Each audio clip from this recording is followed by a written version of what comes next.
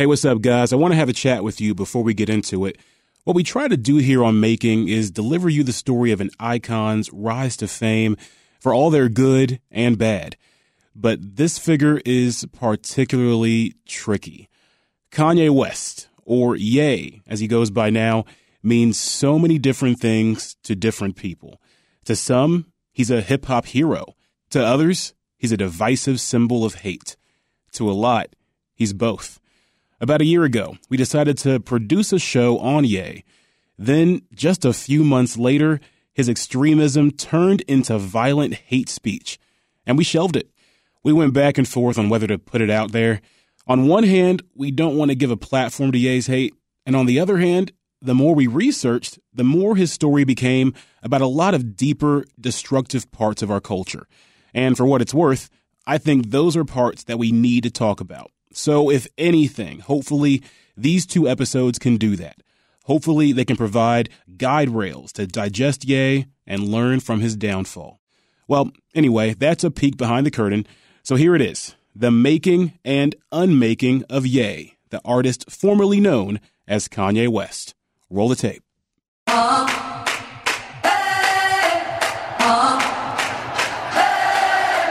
Talent that hasn't been seen in hip-hop ever before. You can't retire a creative genius, man. Can you retire Steve Jobs? No figure in all of music history as controversial. And I can't listen to him anymore. One of the greatest artists of our age. I am the #1 most impactful artist of our generation. No one man should have all that power. From WBEZ Chicago, this is Making. I'm Brandon Pope. Today, it's Making Kanye. Mr. West has won 24 Grammys. He's been named one of the greatest songwriters of all time by Rolling Stone. But for every ounce of talent comes an ounce of wreckage. Yo, Taylor, I'm really happy for you. I'm going to let you finish. About slavery for 400 years. For 400 years, that sounds like a choice. What Kanye's doing has been incredible. The rap star lashing out, tweeting, "I'm a bit sleepy tonight, but when I wake up, I am going DEFCON 3 on Jewish people." So how do you become one of the most notorious figures in pop culture history? How do you build a mountain and then tear it down? What in the world do we do about Kanye Omari West? When someone comes up and says something like, "I am a god," everybody says, "Who does he think he is?" I just told you who I thought I was. A god.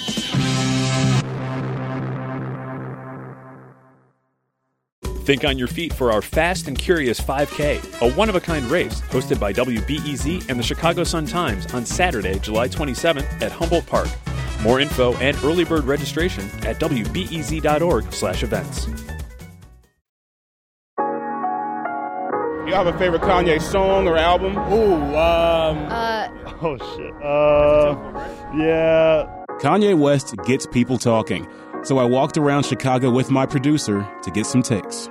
College Dropout is always going to be a hit. College Dropout is my favorite album. Late Registration is like one of the best, I say, hip-hop albums of all time. And I'm trying to make sure I say the name right. What's that? My Dark Twisted Fantasy? What's that? Oh, yeah. Dark Twisted Fantasy. Yeah. College Dropout, duh. I feel like the College Dropout is probably the superior of all that, even though my what is it? Dark Twisted Fantasy. Yeah, I couldn't think of the damn. Yeah. Workout plan? Right off bat. It would have to be College Dropout. For me, Kanye's unmatched. So let me make a correction. It's My Beautiful Dark Twisted Fantasy. I had to look that up. All right, that's my favorite album. His past couple albums have been terrible. Trash. They've been bad, and it started for me. It started with that Yeezus.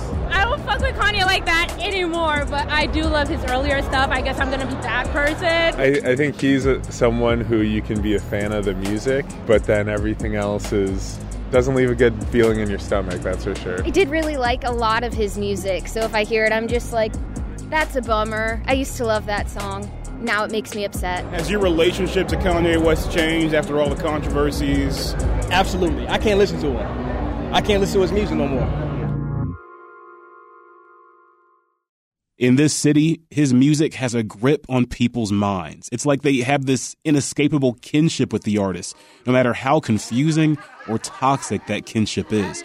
And to me, it makes sense. I mean, his story started right here.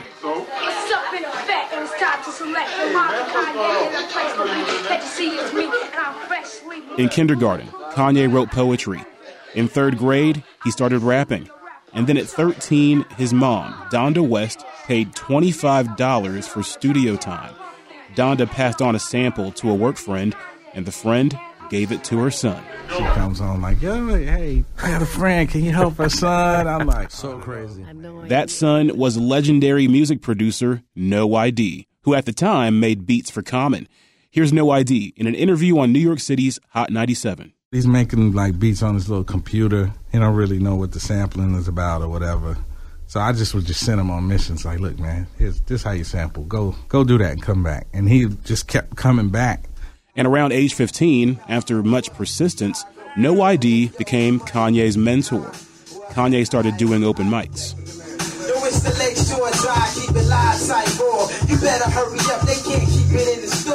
And landed his first production credits.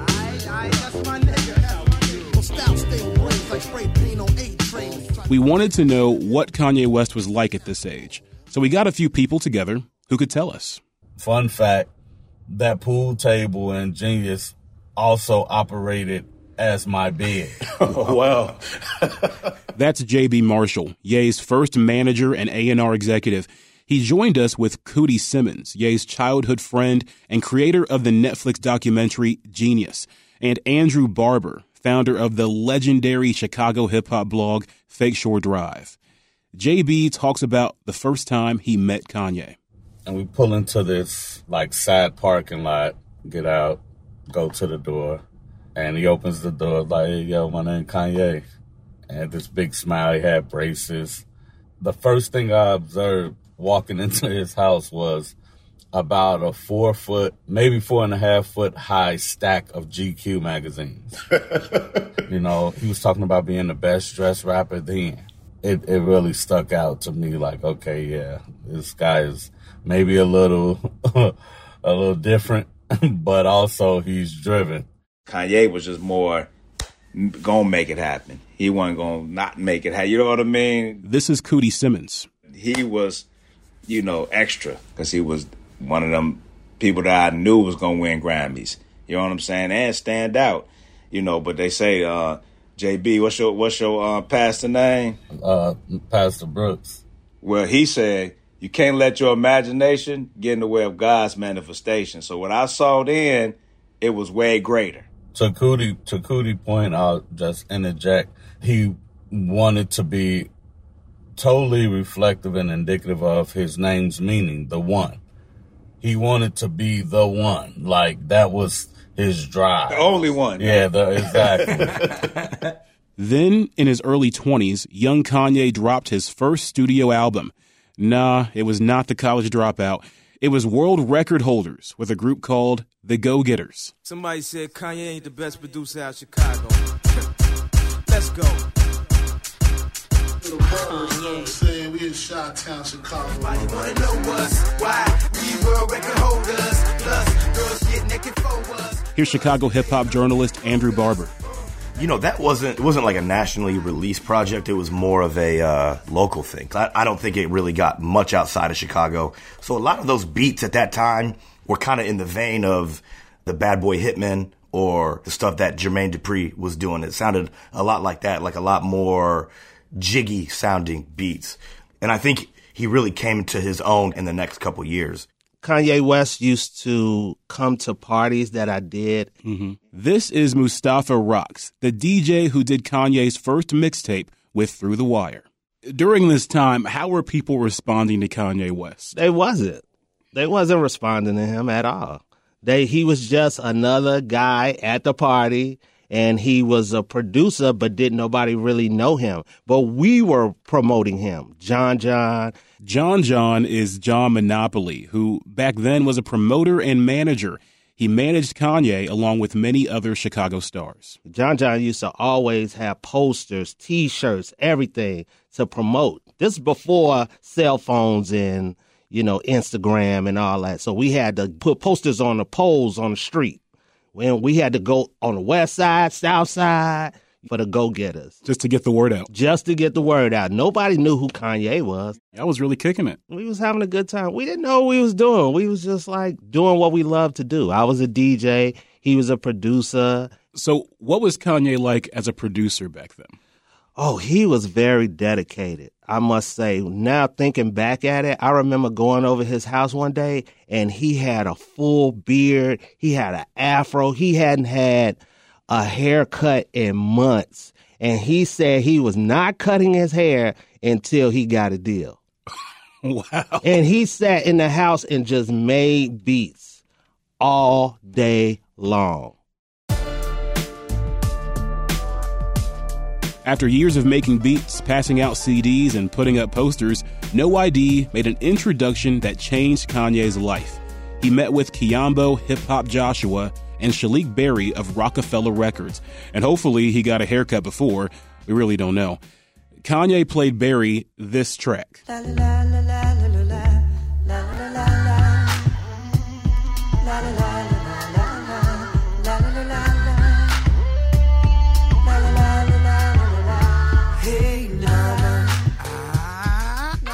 It was Hey Mama, later included on Late Registration, and Berry was sold. Kanye made the leap to New York City, and by 2000, he was signed to Rockefeller Records as a producer. Once he moved to New York, it was over with. You got to remember, in Chicago, they only feel like you made it when other people talk about you. You feel me? Like, when you become a celebrity and you all on TV and you got other celebrities talking about you, then Chicago's like, oh, he's a celebrity. But Kanye been a celebrity in his mind. You know what I mean? He's always been a celebrity. He always had what we call main character energy. Exactly. Yes. Welcome, ladies and gentlemen, to the eighth wonder of the world. In New York City, Kanye hit Rockefeller running. He composed 5 out of 15 songs for Jay-Z's seminal album, The Blueprint, which is now preserved in the Library of Congress. Here's Andrew Barber again.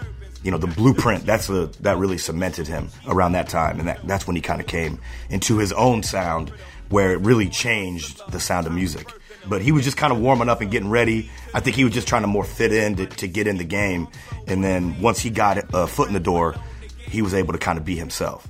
People really do have to remember, like, it's not just that he wore the polos. It's like Kanye was signed to Rockefeller Records, right? And that was a label of hood dudes. Yeah. You know what I mean? It was like Cameron, P, Crack. This is Justin Charity, a cultural critic at The Ringer, and he breaks down for us what this Rockefeller move even means. Kanye West plants the seed for a critical part of his brand that he sticks to pretty much forever, his contrarianism. From the jump, he's countering the culture. If you look at the Rockefeller offices, it's like Petey Crack is walking around, right? But then it's Kanye. Kanye walking around with his polos and his backpack and just, you know. Just sticking out like a sore thumb. Sore thumb. Like, he is representing this weird, at the time, genuinely captivating, abnormal sort of middle-class incursion into Rockefeller Records, right? You know, the people who embrace Kanye as a countercultural figure, they're not wrong, right? It's totally always been a huge part of his appeal is his willingness to zag when other people are zigging. And a young, driven, different Kanye wanted more. He wanted to be a rapper who produces, not a producer who raps. Here's Kanye on MTV's You Hear It First in 2002. Everybody look at it and say, yo, man, he crazy, man. He trying to rap, man. What's wrong? He's stupid. He trying to rap. People just told me I was stupid for trying to rap. I was in those meetings that he was basically getting laughed out of, publishing meetings. This is J.B. Marshall again. Honestly, Brandon, I was angry for him a lot of time.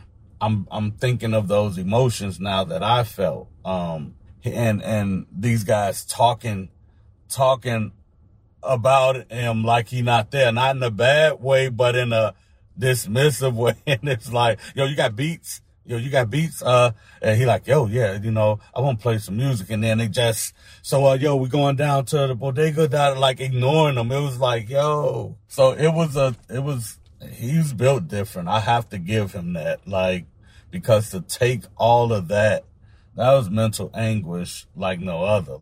I think even the rejection was another level when he finally got his shot on a Jay-Z album on the Blueprint 2, and they didn't even list him as a feature. Andrew Barber. Everybody else was listed as a feature, but they didn't even put featuring Kanye West on there. He just had like 8 bars at the end of the song. That had to have hurt at the time, right? I remember I was snapping in the time we was in the car, like, bro, how they didn't put you on the, bro, how Jay and them do this, do that? He's like, why would I look at it that way? I'm on Jay-Z album.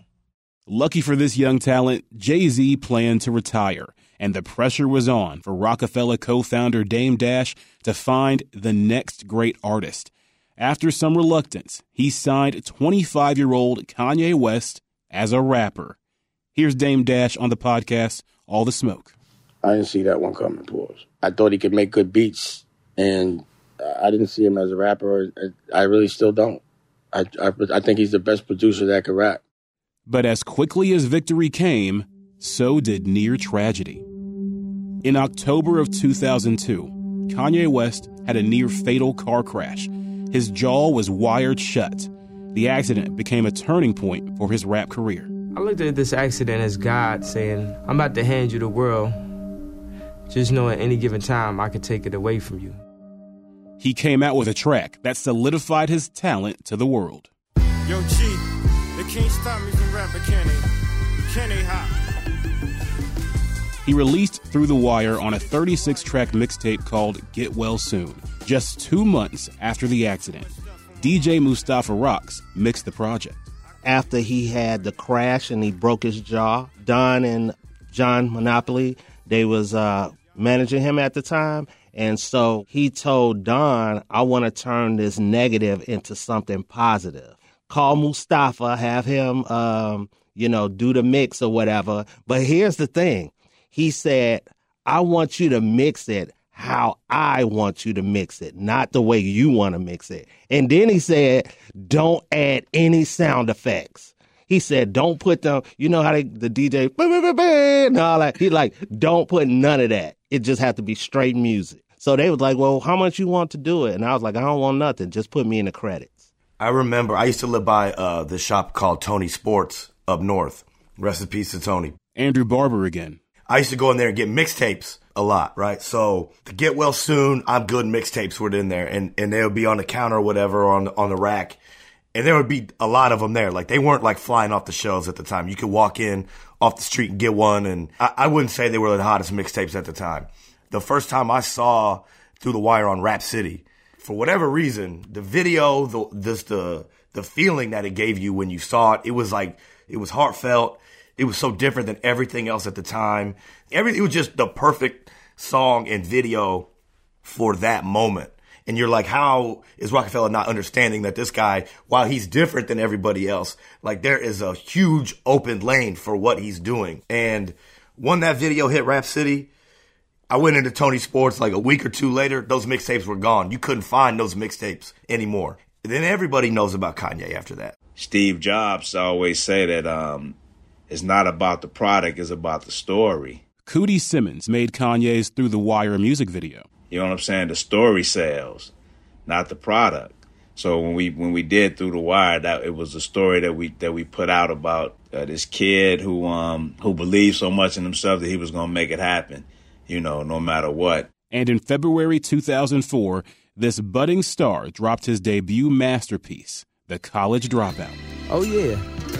I got the perfect song for the kids to sing.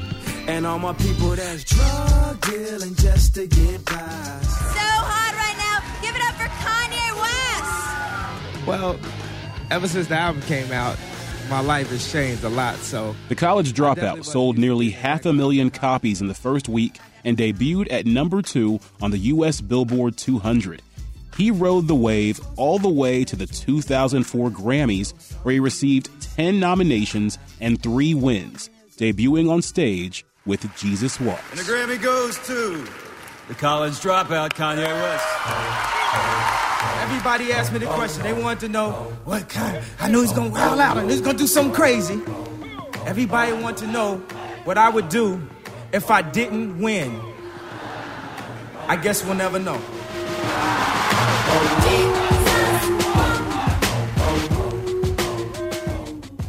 Keep in mind, right? Like, I'm a kid when Jesus Walks comes out, right? Like, I'm in high school, but I'm a pedantic kid. Here's Justin Charity from The Ringer. I'm also going through some stuff with God at the time. It's like a lot going on in my life. You're trying to figure out religion, yeah. Yeah, I'm going through some stuff on my end, too, right? Kanye makes this song, Jesus Walks, right? Second hit after Through the Wire. I mean, think about the concept of Jesus Walks, right? It's him making a song about how he's not allowed to make a song. You know, about he's like, they won't let you rap about Jesus. Meanwhile, you hear this song every 20 minutes on FM radio for half a year, and it helps turn him into a millionaire, right? Look, this song is cool, but the posture he's adopting on this song is ridiculous, right? It is the classic, like, they won't let me say the thing that I am on every radio station in the country saying. And to me, that's Kanye. I think that's always been the strange thing about Kanye. It feels kind of like his impulse to be a provocateur feels like it predates any of the actual convictions that get associated with his provocations, if that makes sense, right? It feels like he improvises the actual convictions on the fly after the fact, and that the only sort of fundamental thing in him is the desire to sort of get a rise out of people, right? Or to get the people going, right? Get people talking about stuff. Because it doesn't really feel to me throughout his career like he came to rap with a set of convictions, right? It feels like he came to rap with a sense of provocation, and then just over the years kind of collected convictions that people handed to him, or opportunities that he identified in the zeitgeist. I remember the first time I heard about Kanye West, and I was so excited, and I had just seen the cover of College Dropout, and I didn't know how to pronounce his name, and I'll never forget this. I ran to hang out with some friends, and I was like, do y'all know about Kanye West? And everybody busted out laughing. I was so embarrassed. All my friends were like, you mean Kanye? This is Jay Wortham. They're a culture writer for the New York Times Magazine and a co-host of the Times podcast, Still Processing.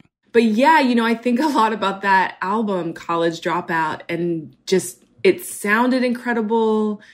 The idea of being a college dropout was so radical to me as someone who has always been socialized and coached and sort of molded to be a very aspirational Black, go to college, you do better than what came before you, you lift others up, just this kind of forward momentum. The Hillman College generation. Exactly, right? We were indoctrinated. And here comes this man talking about, I'm a college dropout. I promise, she's so self-conscious. She has no idea what she's doing in college. This is young Kanye West's spoken word poem titled Self-Conscious. You may recognize it from the debut album. That major that she majored in don't make no money. Told me she majored in TV. But she won't drop out. Her parents will look at her funny. But, for me, it wasn't just this idea of dropping out of school. It was dropping out of a way of thinking, dropping out of a way of ascribing towards whiteness and upward mobility as expansive futurity, Like it had so much potential, just that seed of that idea in the beginning. Nah, tell me that ain't insecure. The concept of school seems so secure. Sophomore 3 years ain't picked a career. She said, fuck it, I'll just stay down here and do hair, cause that's enough money to buy her a few hairs and new hairs, cause her baby daddy don't really care. She's so precious with the peer pressure, couldn't afford a car, so she named her daughter Alexis. Yeah, so after the break, the rise of Kanye West, the provocateur. She be dealing with some issues that you can't believe. Single Black female addicted to retail as well. And when it falls down, who you gonna call now? Come on, come on. And when it all falls down. Think on your feet for our Fast and Curious 5K, a one-of-a-kind race hosted by WBEZ and the Chicago Sun-Times on Saturday, July 27th at Humboldt Park. More info and early bird registration at wbez.org/events. Hi, it's Terry Gross, the host of Fresh Air. We bring you in-depth, long-form interviews with actors, directors, musicians, authors, journalists, and more. Listen to our Peabody Award-winning Fresh Air podcast from WHYY and NPR.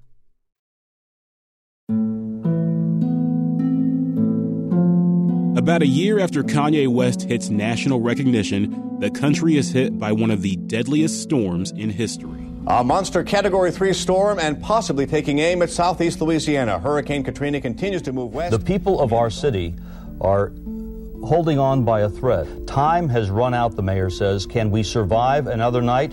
Who can we depend on? Hurricane Katrina hit New Orleans in August of 2005. It killed an estimated 1,800 people. Millions were displaced. And I've come down here, one, to take a look at the damage firsthand. And I'm telling you, it's just worse than imaginable. Don't tell me 40,000 people are coming here. They're not here. Now get off your asses and let's do something. And let's fix the biggest crisis in the history of this country. All eyes were on New Orleans, but especially all eyes were taking in the devastation in Louisiana's black community. With the breach of 3 levees protecting New Orleans, and during this time, NBC decides to organize a celebrity benefit concert for the American Red Cross, airing across all major networks. Comedian and actor Mike Myers was paired up with Kanye. I hate the way they portray us in the media. If you see a black family, it says they're looting. See a white family, it says they're looking for food. At this moment, Kanye West decided to go off script. And so he said, George Bush doesn't care about black people. Please call. In the past few days, America and people have been stepping up to donate money, to do all they can to help people in New Orleans. Kanye West, the provocateur, is born.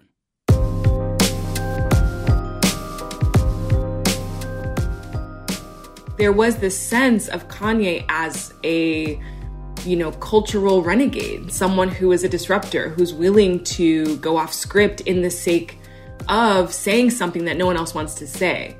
And it was really energizing, at least that Katrina moment. I mean, it was, I saw that live. Jay Wortham from the New York Times. I felt like, I get emotional thinking about it because he was just willing to say the thing that was so apparent.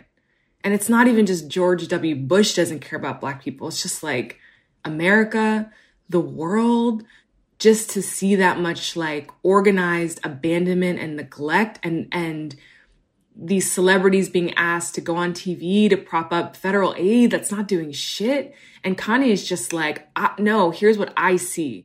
Now, this moment, 18 years ago, was the first time the public got a glimpse of the Kanye West we know today.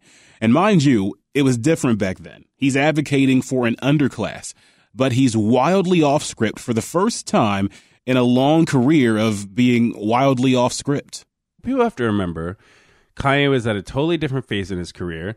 And frankly, you go back and watch the footage of that telethon, right? And you remember also just like what the political vibe was around the time of Hurricane Katrina. If you go back and look in the eyes of Mike Myers, Kanye West, and Chris Tucker, even if Kanye is a provocateur, like in that moment, yeah, I still believe Kanye was distressed. Kanye was mad.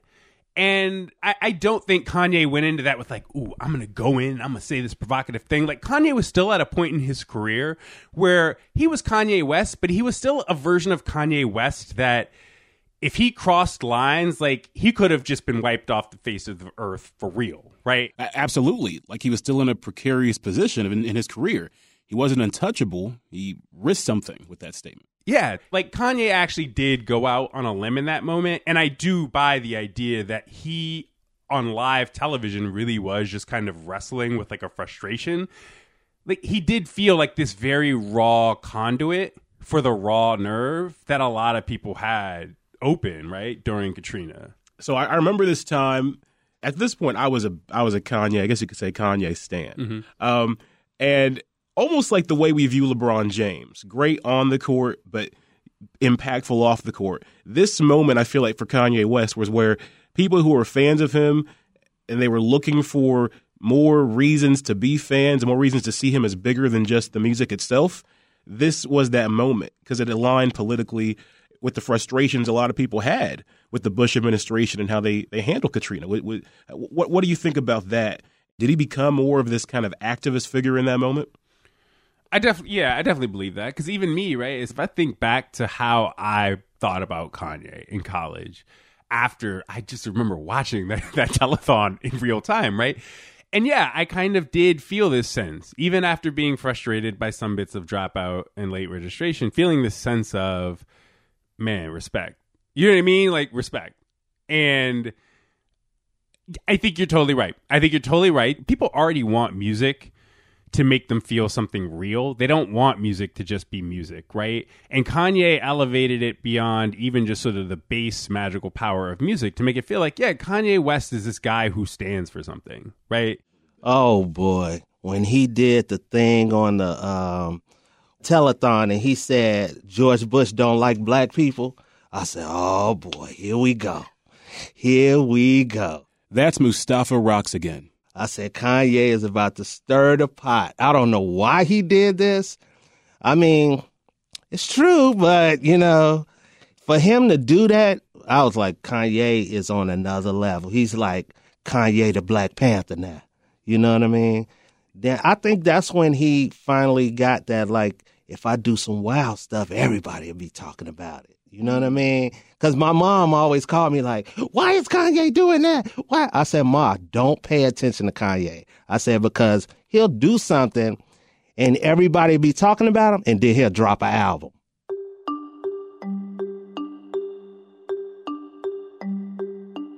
And you know, for what it's worth, like what Justin Charity said, Kanye hasn't exactly reached icon status at this point, right?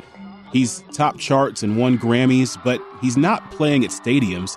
He's doing theaters and college campuses. You know, this is so big for hip-hop. To come out here and just do this music like this and to have all y'all receive this, it just gives me more inspiration to go back into the studio and keep making hits. At this point, the ball is rolling, but it has ways to go. And Kanye West, once again, wants to climb higher. He goes on tour with U2 and becomes fixated on reaching what he called stadium status. His next album would be the last installment to his Education trilogy, but it needed a new sound and look. Less chipmunk soul, more anthems.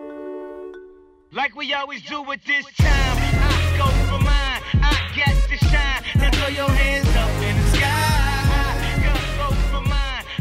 He's listening to The Killers, Modest Mouse, and Keane for inspiration, and he's diving deep into electronica. Although when producer A-Track sent him a Daft Punk sample, he'd never even heard of the duo. By the time the album was set, rap giant 50 Cent announced a coinciding release date. They went head to head, and the competition led to massive publicity. It's just real good for hip-hop. I think we're really pushing each other, you know. If 50 wasn't dropping that day, I wouldn't have went so hard on my album. If I wasn't dropping, he wouldn't have went so hard. 50 Cent has been quoted as saying that if your album should outsell his, he will never make another album ever again. Have you heard him? I really like 50. I don't want him to retire once my album sells the most. I just want him to... Kanye won out. Graduation sold nearly 1 million copies in the first week. 50 Cent only sold 690,000. And The Feud was a pivotal moment for hip-hop because it pitted more traditional gangster rap against Kanye's more futuristic bars. I think that's, to me, the defining moment when he goes from, like, you know, I am the biggest rapper or one of the biggest rappers in the world to I am now a pop star. I am one of the most famous artists in the world. I have transcended, you know, whatever box you can put me in. This is Fake Shore Drive's Andrew Barber again. I think he went for a bigger sound. You know, he had been traveling the world. He got a glimpse into see, you know, how these maybe EDM groups or dance music groups are doing these huge festivals overseas. So he's going around the world seeing this stuff. And he's kind of like, okay, how can I incorporate this into my music? And he went from the more soul sample type of stuff to, okay, this is a sound that will transcend and go all over the world. And, you know, that's one of those things I never thought 50 Cent was even going to come close. I'm like, there's no way he's going to touch Kanye. This is Kanye's absolute moment. He just had everything together at that point. He had his image down. He had the music down.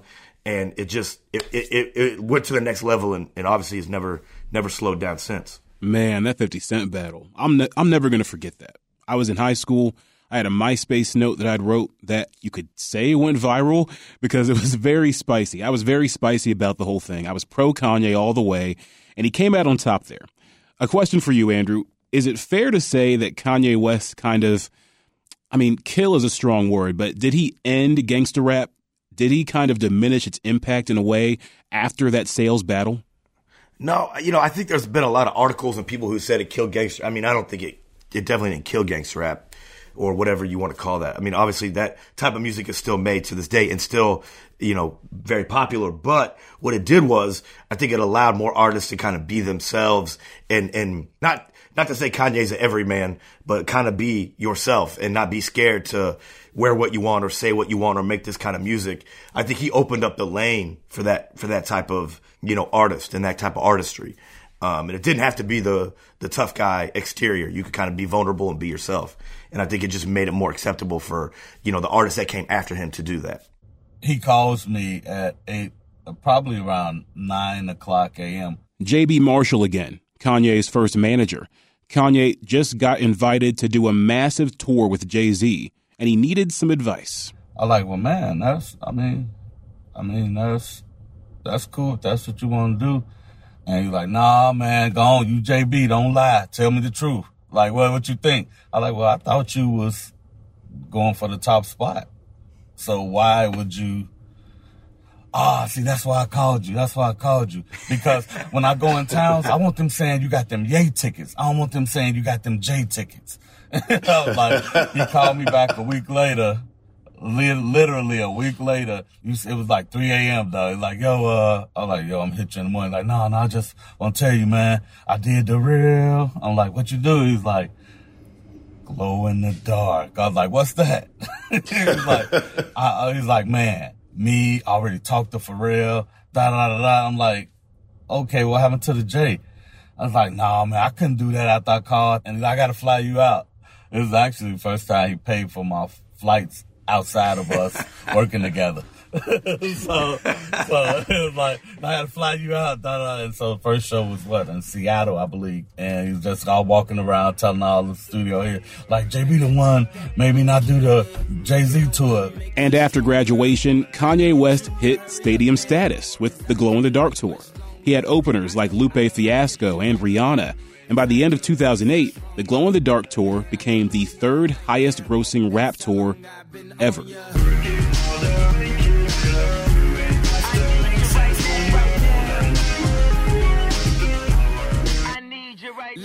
Kanye is this unstoppable star who seemed like he could do no wrong. But things were about to change. Coming up on Making Kanye, the unmaking of Kanye West. From my perspective, you know what I mean? It was a bittersweet because we lost Mama West at that time. And what Kanye's doing has been incredible. All over the world they're talking about this. And I have to tell you, I had important meetings today with senators and with everything. Nobody cared. They wanted this meeting. I can't listen to him. He just went too far in the deep end. The whole Trump stuff and anti-Semitic stuff and black people chose slavery as an option, or some shit like.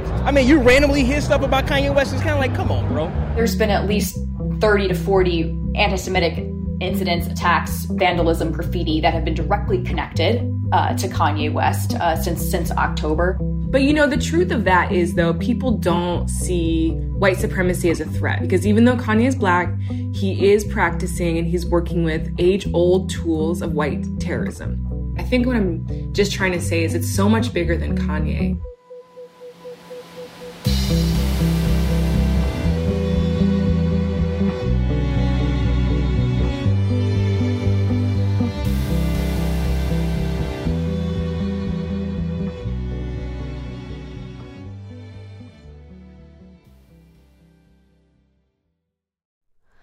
Hi, it's Terry Gross, the host of Fresh Air.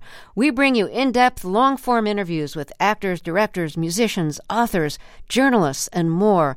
Listen to our Peabody Award-winning Fresh Air podcast from WHYY and NPR.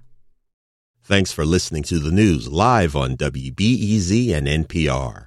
The WBEZ stream sounds great in the kitchen on your smart speaker and anywhere on the WBEZ app. Listen every day.